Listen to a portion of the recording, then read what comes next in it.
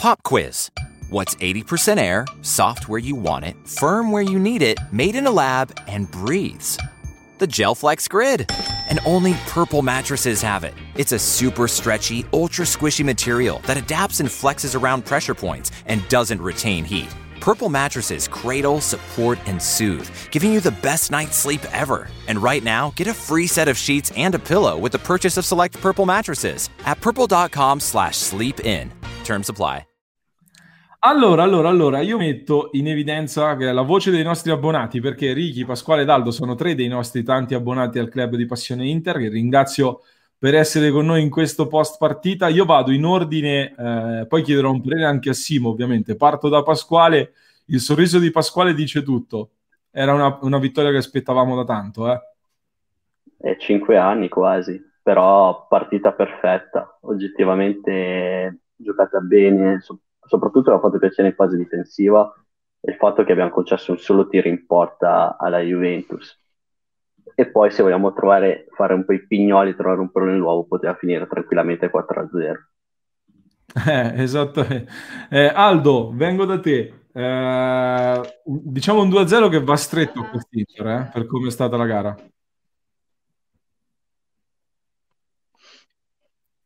Aldo? Non ci sente Aldo, quindi la domanda la giro a Riccardo. Ricky, dici un po', un 2-0 abbastanza stretto, Io infatti stavo già pensando durante la partita, ho detto lo devo dire anche se mi odieranno, ma sto Lautaro qua inizia un po'... So che piace a tanti, piace anche a me, però insomma, guarda che sull'1-0, quando la partita la devi mettere in saccoccia, perché come si dice dalle nostre parti a crema, la devi mettere in tasca, cioè buttare davanti alla porta quel pallone lì, cioè da Lautaro non me l'aspetto che lo sbaglia. Posso capire dopo quando c'era il calciatore che gli metteva pressione, allora va bene, ma davanti alla porta siamo 1-0, lo butti dentro, vai 2-0 e già sei più tranquillo. Sbagliare la Juve è così, poi un pallone sporco, arriva Ronaldo, robe varie, tira dentro, sei 1-1 e punto a capo. Loro prendono fiducia e iniziano a essere un pochino, cioè capita un po' troppo spesso ultimamente, ecco. Questo è vero, infatti purtroppo è stato l'unico voto negativo in una partita, Aldo, praticamente perfetta, però. Che dici? Sì, sono assolutamente d'accordo. Una gara che abbiamo dominato mentalmente, oltre che tatticamente, dall'inizio alla fine. Sono contento che quello che avevo detto nel pre-partita, cioè Vidal era la sua partita, non è stata una gufata, ma è successo davvero, che si sia sbloccato, così almeno ha messo a tacere anche le polemiche del pre-partita, del bacio a dove arrivava a Chiellini, perché alla fine lì arrivava e quindi non si poteva fare altro ed è andato benissimo così, meraviglioso davvero. Io adesso vi lancerò un po' di provocazioni perché voglio farlo fare a voi il titolo di questa diretta. La prima, sulla quale poi coinvolgo anche Simo, riparto un attimo da Aldo. Aldo, io ho detto oggi il maestro è andato a lezione dal preside a questo punto, perché se Pirlo è il maestro, Conte allora è il preside, perché oggi gliela bella che incartata questa gara. Sì, esatto, cioè se appunto Conte ha fatto venire voglia a Pirlo di allenare, penso che oggi gli abbia perlomeno fatto venire voglia di fermarsi, perché forse non ha capito bene qualche cosa, qualche passaggio. Però vabbè, diciamo che è andata bene così, ecco. Conte è abbastanza orgoglioso da subire un po' il colpo, cioè se non fosse finita così stasera probabilmente sarebbero andati lì con i sali al povero Conte, perché voleva dire che si sarebbe sentito ancora più vecchio di quando ha trovato Pirlo allenatore, ecco. Una partita, Simo, dacci un po' un tuo riassunto, se mi vuoi dire qual è la lezione che hai imparato da questa partita. Poi andiamo anche un pochettino sui singoli, dove lancerò qualche provocazione a Pasquale e Ricky. Ma la lezione che spero abbia imparato soprattutto la squadra è che queste gare si affrontano così, si affrontano cattivi, mentalmente sul pezzo per 95 minuti, senza lasciare... L'Inter oggi non ha avuto neanche mezzo blackout, ci sono di solito le partite in cui l'Inter anche solo quei 10-15 minuti sparisce dal campo, oggi non è accaduto e il risultato si è visto, un 2-0 che poteva essere tranquillamente 4-5-0, la Juve ha fatto 2 tiri pericolosi in tutta la partita e quindi io l'Inter che ho visto oggi è l'Inter che ho visto a lungo l'anno scorso e che quest'anno ancora mi mancava di vedere.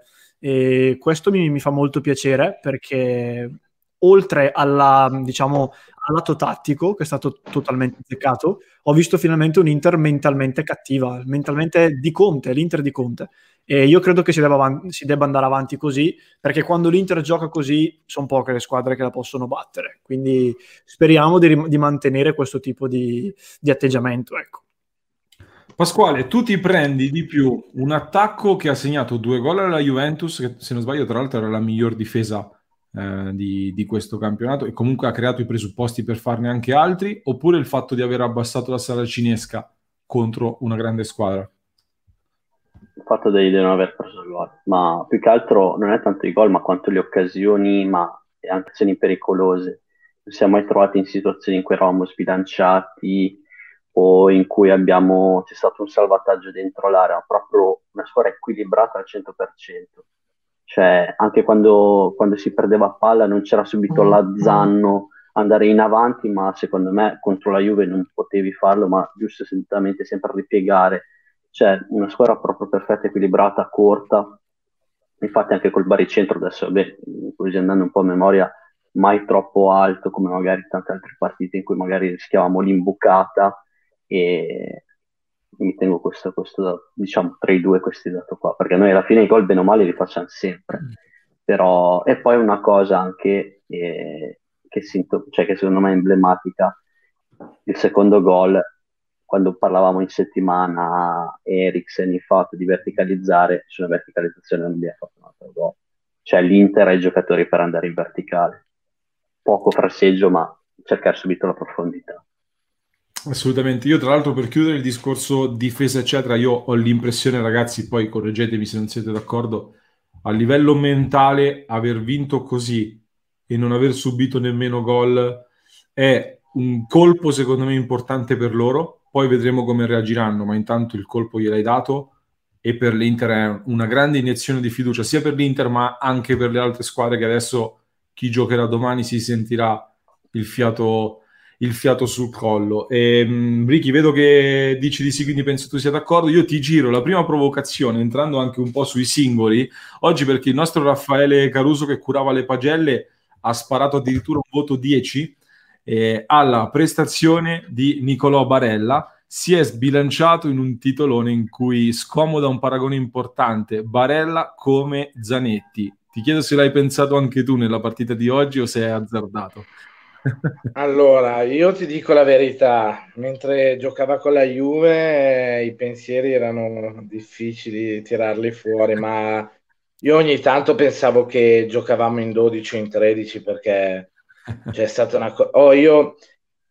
allora, partendo dal presupposto che Conte ha fatto una partita veramente, cioè ha fatto di quelle cose tecniche delle marcature pazzesche. Infatti io poi vabbè, ho fatto un piccolo Skytex e ci sarà tempo dopo, non voglio rubare tempo a nessuno, se ti andrà di vederlo, ho fatto 2 schemettini veloci. Però Barella è impressionante. Io glielo dicevo a Elisa, la mia compagna, dicevo è una cosa impressionante, cioè era in marcatura sulla destra e te lo trovavi in difesa a sinistra, cioè è una cosa è proprio che recuperava palla, cioè non è che era lì che si guardava intorno, cioè era lì, recuperava palla e ripartiva. Pazzesco, cioè era come giocare in 12 oggi veramente. Ha fatto una prestazione, era un po' che non lo vedeva così, non lo vedevo così perché mi ricordo tante partite dicevano sembra che c'era la battutina, sembra che c'è il fratello di Barella in campo, no? Oggi c'era oggi bene. Fratello, tutti e due. Sì, no. Senti, fenomeno, veramente. Poi che gol ha fatto, dai, impressionante. Impressionante davvero, cioè se questa è Pirlolandia spero di poterci giocare tutte le domeniche, cioè andiamoci anche settimana prossima a Pirlolandia, no? Cioè l'hanno osannata e quindi tanto vale, cioè spero, cioè, deve essere questa la nostra abitudine, tutte le domeniche, un nuovo credo, perfetto, io ci sto, ci metto la firma. Siamo tutti adepti. Poi lo chiedo a tutti, se mi dici i tuoi uomini partita, penso che indicarne solo uno oggi è dura, forse, Barella Vero. forse un po' più di tutti, però solo uno non è semplice. Ti chiedo quali sono i giocatori che ricorderai di questa partita. Allora, provo a fermarmi a 3 e dico appunto Barella, Brozovic e Bastoni. Ok, buono. Pasquale? Vabbè, i top 3 secondo me li ha detti Aldo e secondo me farà anche una menzione per Skriniar e Vidal. Visto Skriniar è stato tanto criticato l'anno scorso, ultimi mesi, rischiavamo di perderlo e oggi secondo me ha dimostrato di essere tornato ai suoi grandi livelli. E Vidal perché oggi, cioè, ha fatto un'ottima partita, a parte il gol, ma proprio anche concentrato. A parte secondo me un'azione dove è entrato 2 volte in scivolata in cui stava prendendo un attimo la testa, però oggi ha giocato. Poi non so per cosa è uscito, perché la figura con i commenti in streaming e tutte le lingue del mondo, non so, ma ha avuto crampi o infortunio? Era spompato, lo stavo vedendo proprio in calo fisicamente, un po' in Sì. riserva, quindi serviva un po' più di freschezza secondo me. Ricky, i tuoi preferiti di stasera? Sì, io sono d'accordissimo con Aldo, anche perché Bastoni rientrava proprio in una delle cose che dicevo io, che mi ero segnato, ha fatto un grande lavoro. Cioè, Bastoni magari bisognava starli a vederlo per capirlo, però quando Brozovic saliva a pressare, Bastoni usciva sul centrocampista della Juve. Cioè ha fatto una partita di sacrificio pazzesca, oltre che... No, io sono contentissimo, ma di tutti, cioè di solito magari mi piace il singolo, sì, oltre vabbè magari il Neo Lautaro, ma per il resto veramente soddisfatto. Sentite, prima di... Ah, tra l'altro vedo che c'è anche Luca che tra pochissimo lo aggiungiamo. Prima di chiudere un attimo questa parte di clip, siccome siamo anche molto social in questo spazio, volevo mostrarvi un po' di cose social. Tra l'altro c'è un commento su YouTube che forse me lo appendo perché è bellissimo. Prima il commento del presidente Steven Zhang che ci è arrivato dal nostro club su Telegram.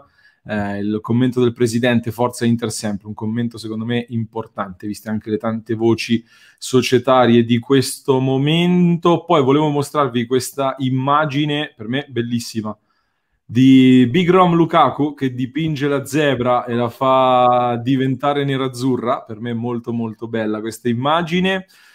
Poi ce n'era anche un'altra che arriva dagli spogliatoi di San Siro subito dopo la fine della gara. Eccoci qua, una bella immagine di squadra con tutti i calciatori dell'Inter che esultano giustamente, però questa è bella. Però tra l'altro Hakimi che espone la maglia in bella vista, però prima di chiudere questa clip, ragazzi, volevo commentare con voi. Lo recupero. Alfonso Castiglione che consiglia una bella ricetta, questa è buona sia per la colazione che per il pranzo, ma un po' per tutto. Alfonso consiglia ricetta per la torta alle pere, 2 etti di cioccolato, farine mandorle e 2 pere già ce le avete. Il grande commento di Alfonso che ci sta alla grande. Grandissimo. Numero 1. Prima di aggiungere Luca, faccio l'ultima domanda a voi, così chiudiamo anche questa clip. Parto da Ricky e poi Aldo e quindi Pasquale e in chiusura anche Simo. Ricky, secondo te le ambizioni dell'Inter adesso cambiano, restano uguali? Rimaniamo sotto nel nostro sommergibile nerazzurro, facendo vedere comunque la pinna dello squalo, abbastanza insidiosa? Beh, ma che abbiamo una grande squadra, noi l'abbiamo sempre saputo. Forse un po' meno i calciatori in campo, perché a volte non mi sembrano, anche quando si schiacciano indietro, robe varie. Spero che sia una fonte di forza e che magari prendano ancora più consapevolezza. Ecco. Noi spesso lo diciamo, no, lì dobbiamo vincere, no, con quella non possiamo perdere, no. Quindi cioè, noi siamo consapevoli che i giocatori ci sono, vuoi mille ragioni, vuoi il Covid, vuoi la poca preparazione, robe varie, ci possono essere delle difficoltà, ma loro si devono convincere perché ce la si può fare volendo. Aldo? Sono assolutamente d'accordo, oggi era fondamentale non solo vincere, ma vincere senza subire gol, cioè sapere che diamo concretezza davanti e dietro è importante e quindi non possiamo più nasconderci perché nel doppio scontro diretto dell'anno scorso perso contro la Juve, Conte diceva che era la prova che c'era un gap, che dovevamo lavorare, adesso non può, cioè, può dirlo, però il gioco c'è. Oggi li abbiamo schiacciati, non è che abbiamo vinto al 90°, cioè non ci hanno capito niente. Possono dire che c'erano delle assenze, ma è stato bellissimo il confronto Lukaku-Chiellini, ma Chiellini, Bonucci, cioè è stata... Insomma, li abbiamo intortati per bene. Cioè loro appunto erano sulle punte e noi abbiamo dimostrato che non siamo Lukaku dipendente. Questa è la prova di forza proprio di quell'organico di cui si parlava nel prepartita, per cui se ci accorgiamo, come ha detto Ricky, anche noi come squadra, quindi non solo noi tifosi, ma anche i giocatori che abbiamo preso a pallate la Juventus che ha vinto 9 scudetti di fila, forse possiamo fare quello scalino in più di mentalità che ci farà fare un bel percorso.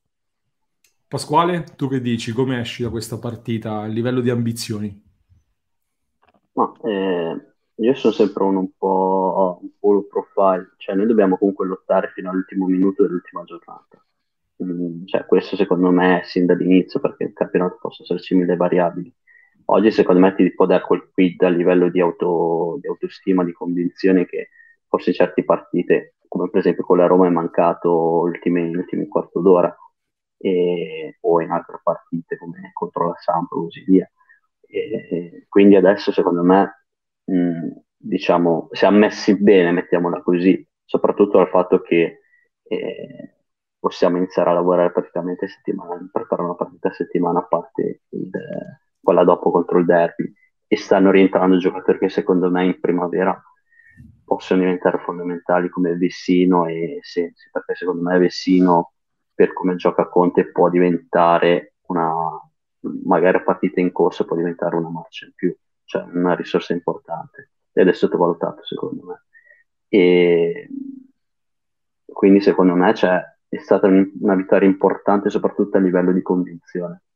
Anche quando mercoledì parlavamo, gli avevo detto che loro erano i favoriti più forti, anche se avessimo perso non cambiava niente perché il campionato è lungo. E da questo punto di vista qui il campionato è lungo, cioè sempre a testa bassa e andare, parlare partita per partita. Simo, dipende da noi adesso un po' comunque. Diciamo che il destino comincia ad essere un po' nelle nostre mani adesso. È ancora Sì. lunghissimo, ovviamente, però... Certo, no, ma l'Inter oggi ha risposto a quelle che erano le sensazioni che tutti avevamo, e cioè di avere una squadra che finalmente poteva battere questa Juve che da 9 anni dominava in Italia e che possa lanciarsi verso il titolo. Ovviamente, come dici tu, il campionato è lungo, c'è un Milan che nessuno probabilmente si aspettava lì davanti, però, per esempio, permettimi di dire, Inter e Milan sono le due squadre che fino ad oggi hanno dimostrato di avere maggiore continuità. L'Inter è mancata in quella prima fetta di stagione fino a Sassuolo-Inter, ma da lì in poi, tornando a giocare col 3-5-2 e tornando a vedere un'Inter contiana, la continuità ce l'ha avuta. Il Milan idem, altre squadre, vedi non per ultima l'Atalanta questa sera che ha pareggiato col Genoa o la stessa Juventus, stanno mancando di continuità. E quindi l'Inter deve solo continuare così, e sono d'accordissimo con quello che il concetto principale che è emerso, e cioè che deve credere in se stessa. Molto di più, perché i numeri li ha, i giocatori forti li ha, anche quelli giovani, vedi Bastoni, questa sera una partita mostruosa, così come Barella, e credendoci fino in fondo, secondo me può toglierci grandi soddisfazioni.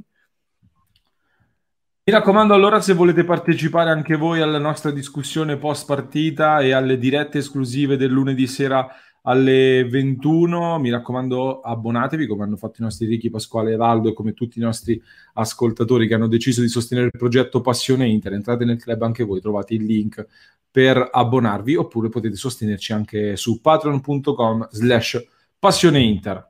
When you get Xfinity Internet, Flex is included free, and finding what to watch on TV is now as easy as popcorn. Show me my favorites. Yes, live soccer. This is how easy it is to find my favorite content, all in one place. And for Xfinity Internet customers, it all starts at free with Xfinity Flex. This is a way better way to watch. Learn how to get a great offer on Xfinity Internet. Plus, add a free Flex 4K streaming box. Go to Xfinity.com, call 1-800-XFINITY, or visit a store today. Restrictions apply.